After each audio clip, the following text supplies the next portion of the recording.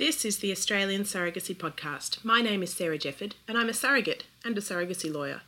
In this episode of the podcast, I had the pleasure of speaking with Kate Bourne, who is a counsellor at the Victorian Assisted Reproductive Treatment Authority, or VARTA. Kate and VARTA provide counselling services to donors, recipients and donor-conceived people, and they also have programs for donor linking and a time to tell seminar which helps people decide when and how to tell their children that they are donor conceived or surrogacy conceived.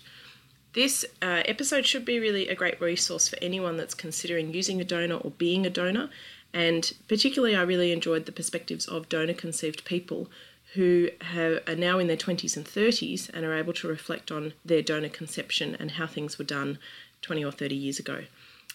I'll have lots of links in the post for VARTA and their Time to Tell seminar and also their legacy project, which I found really fascinating.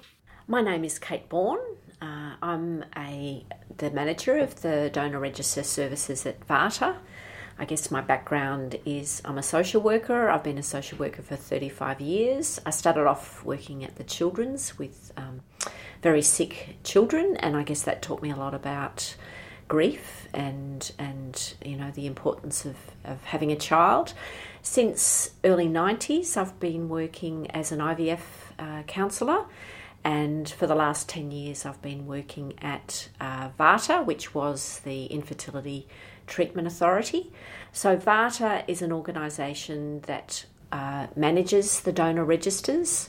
So for people who want to connect with their donor or parents who want to do that, we also provide a lot of public education. So we have a website with a lot of information for people who are going to need ART, or for people who have, and to help them talk to their children, for instance. We also run seminars, so we have twilight seminars and we have a Time to Tell seminar every year to help parents talk to their kids about how they became a family. So I guess that's a rundown of who I am and VARTA. Thank you.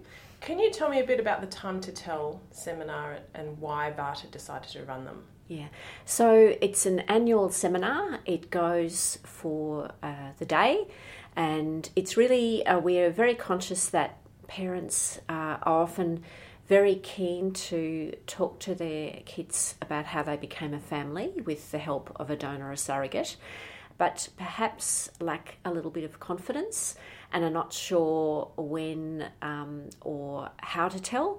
And then there are also some parents that aren't sure that they want to tell and need a bit of help with the why tell. So it's an amazing day. We have, I speak about actually how to tell. We also talk about why tell. We also have a lot of talks from real people. So we have talks from donor conceived people who found out as adults.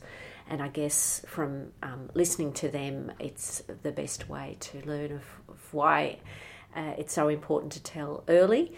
And then we have families of all different family constellations with their kids, and their kids are usually teenagers or adults, and talking about how they told. And then in the afternoons we have breakout groups for all the different family constellations, and they're led by experienced parents and a counsellor, and so it gives people a chance to really talk through their particular family issues. And the seminars are for people who are thinking about having a family, through to people, women who are pregnant and their partners, if they have a partner. We have a lot of solo mothers, and for people with usually young children come. So it's a fantastic day. Can you talk a bit about what we've learned from donor-conceived adults and what we perhaps did in the years before we realised that there were different ways of doing donor conception? Yeah.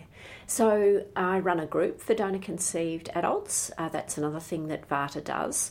And through our work with the registers, I've come in, I've worked with many donor-conceived adults, and I guess they really have informed my practice, and they've taught me so much.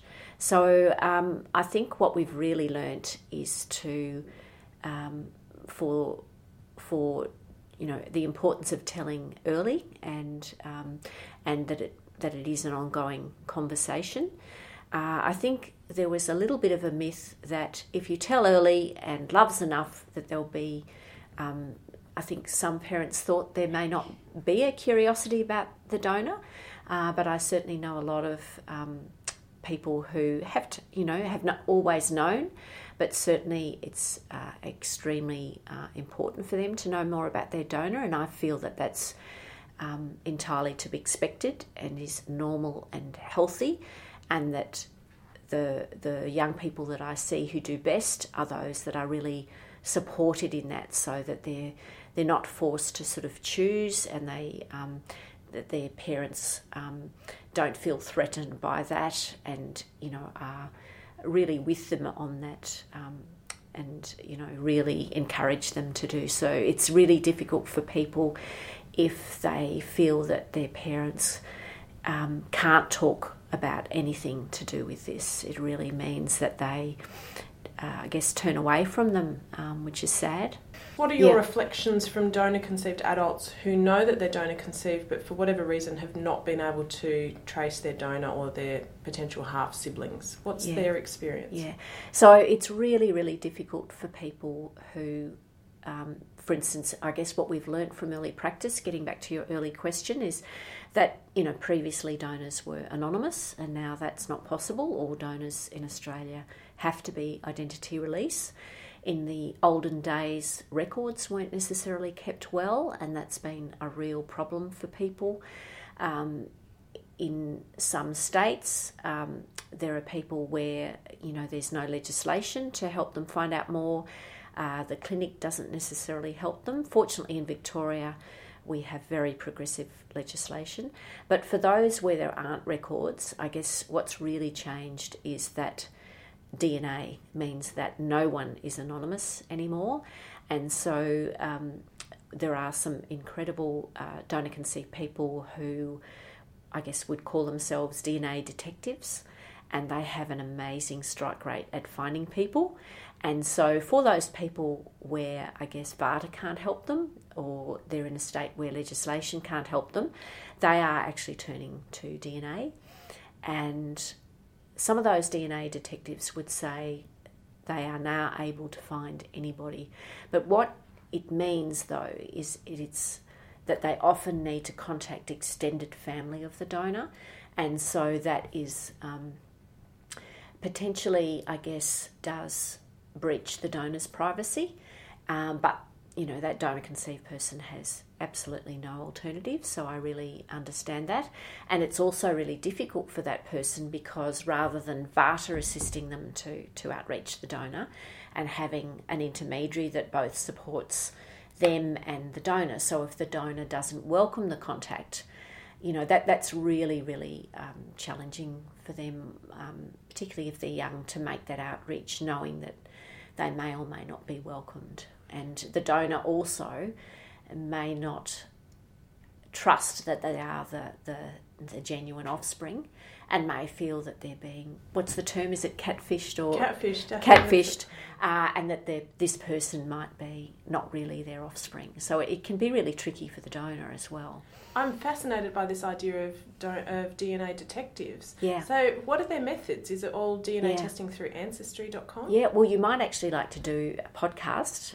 It's a combination of all the information that a person might have. And so that could be that they have the donor profile. They often need to go through a number of the DNA consumer testing organisations. So you may have heard of Ancestry.com, Family Tree and Me. There are all sorts of different ones, so they might need to have testing with all of those. Then they can upload that information, and then it's sort of looking at all any matches, and sometimes it can take months and months and months. Or sometimes there can be an instant match to quite a close relative. So the other implication that's happening is that a lot of donor-conceived people are using these and they may be matching with actual donor siblings, but the donor sibling may not be aware that they're donor conceived. Wow. And so that has been really huge for them, and they've just been amazing. But they have to sort of sensitively find out, and how do you can't say, so do you know you're donor conceived?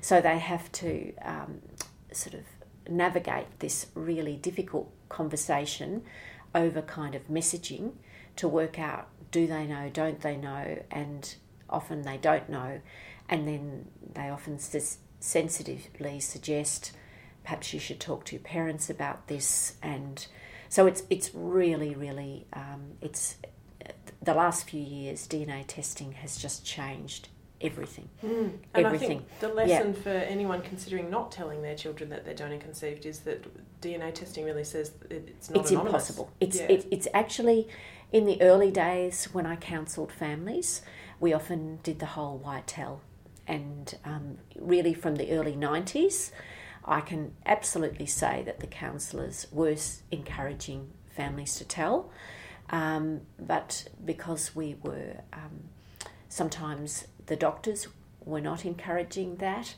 and sometimes, particularly for if it was a male factor issue, which it usually was back then, that the men often feared that the children would reject them, and they were very concerned about stigma, and it was so tied up with them just feeling not at peace with their diagnosis. So it was, we know we encouraged a lot of families, but a lot of families didn't tell. And I'm now meeting some of those families where the families didn't tell, but I'm also meeting some families that did tell. What's that like if somebody was not told, and then they find out as an adult, perhaps by accident or a message from a donor, a DNA detective? It's huge. So it's absolutely huge. And I've met so many people that have found out, and it is just, and that feeling about that trust with their parents, that if you felt close to your parents, why they didn't tell you. And people can find out through DNA, and sometimes I've had people who found out because a member of the family has Alzheimer's. It's come out when the parents are splitting up. It's just come out in all sorts of, or other relatives. It's been through parents have repartnered and a new partner may have told, or there's just been all sorts of ways, and it's usually just those building blocks of who you thought you were. It's like a vital part of that has been removed, and they have to rebuild it, and it's just like a hand grenade in the family. And some of the parents haven't been particularly supportive and have been kind of upset that the secret's come out, and rather than focusing on their son or daughter, they're actually focusing on themselves, because it's I guess triggering all those feelings about infertility and the secret and the stigma and the shame and the guilt perhaps of not telling them earlier. And so it's, look, in really healthy families, I think they get over that crisis. But often families aren't necessarily healthy, and so any family that has cracks, this often makes those cracks even bigger. And so it is, a huge thing for people, and we try and support those people. So it's very, very difficult for them. The other thing to mention is that donors can apply to the register, and so so they can apply. If the children are younger than 18, then we outreach to the parents. But if the children are adults, then by law we need to outreach to that person. And we've found 90% of them don't know they're donor conceived. And so we do ask them to, so they contact us and we say, so do you have any idea why I might be contacting you? And if they say no, absolutely no idea, So we try and get their details and say, look, I think you perhaps need to talk to your parents about this, and then talk to me when you've done that. That must be, that's life-changing, really, that huge, phone call. Huge, yes, Yeah, absolutely huge. So it's the hardest thing that we have to do. And look, people do get through finding out they're donor conceived, but it's just so much easier. Because I now know lots who found out as a young child, and the comfort level, they just feel that that's kind of normal, totally normal, and this is the way our family is. There's still issues for them, naturally, about how many donor siblings they have and whether they'll be able to have contact with them if they want to do that, and how many there might be, and those sorts of things. And there's certainly issues in terms of, will the donor be receptive?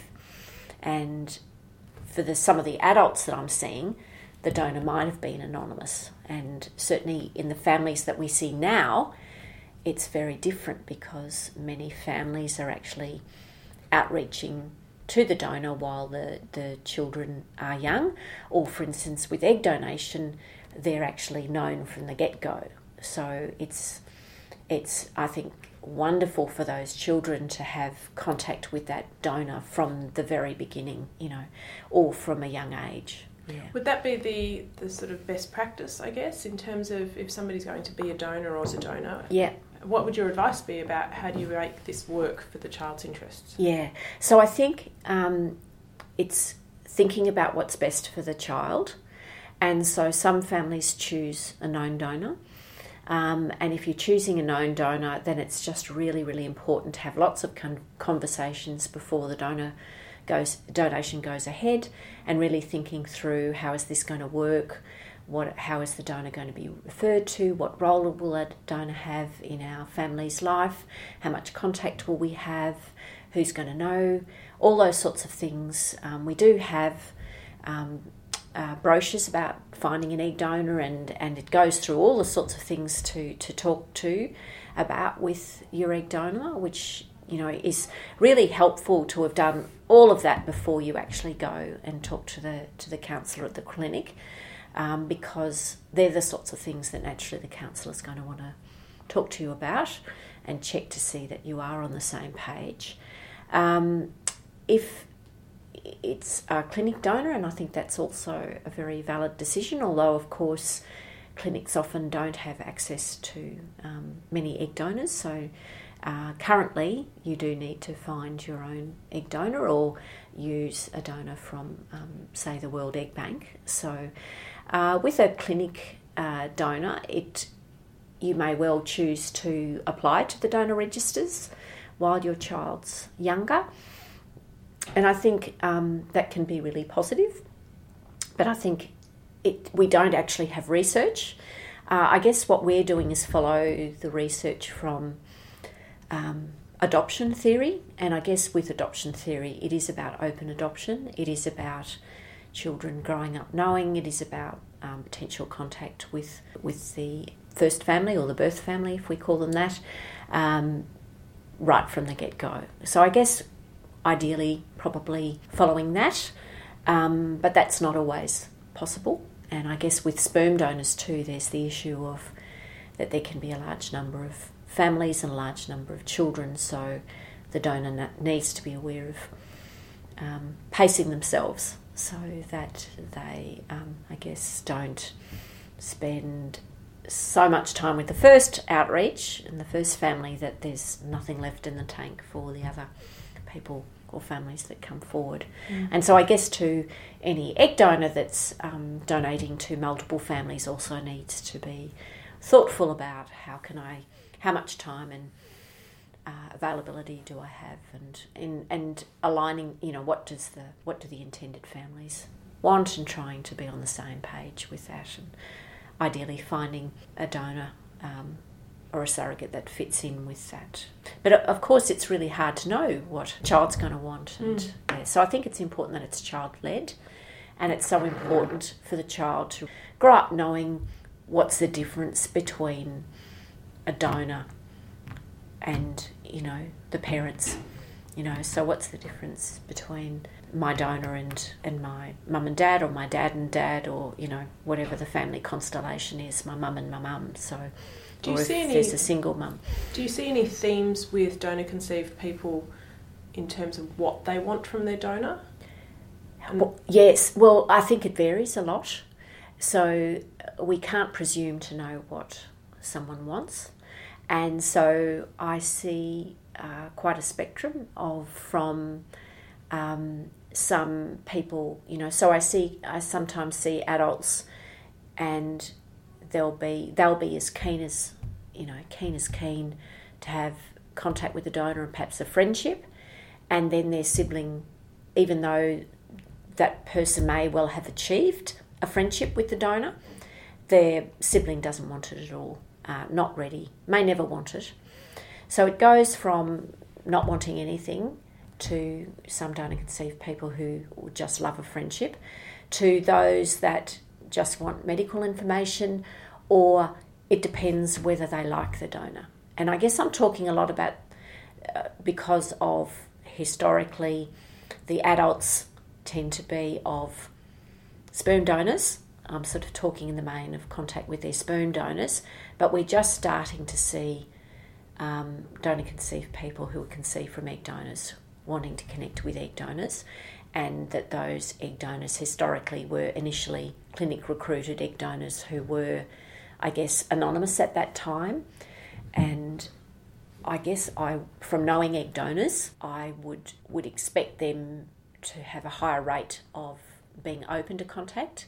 With the sperm donors, I think more sperm donors are willing to have contact than not, but some are not willing to have any information, share any personal information. But all donor-conceived people now have the right to know at least the donor's name and date of birth and donor code. So I'm aware that some people can't or don't find a donor within Australia, and they look at overseas options.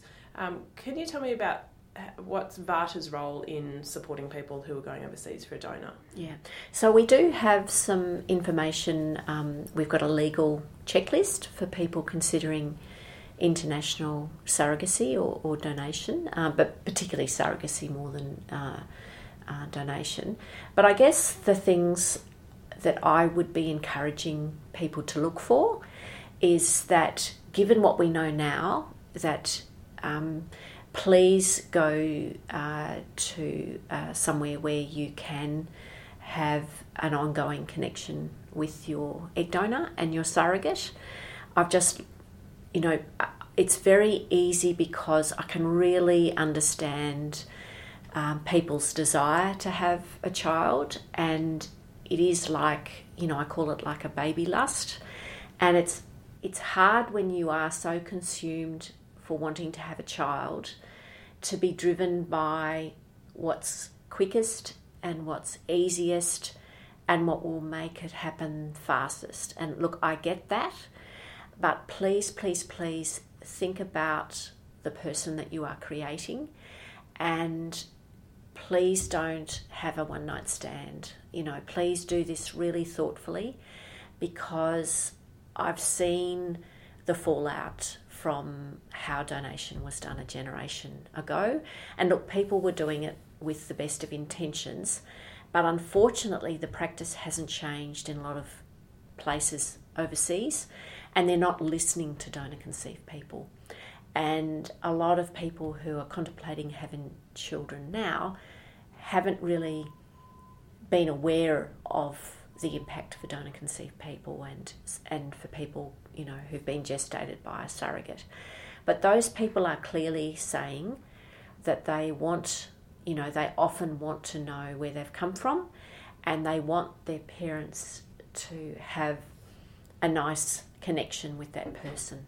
So we now know people who've been gestated by a surrogate who are now, young people, and the ones where the parents have an ongoing connection, it doesn't, I'm not talking about being besties or anything like that, but those where the young people feel that they can talk to the surrogate, talk to the egg donor comfortably without their parents feeling threatened, so their questions are answered.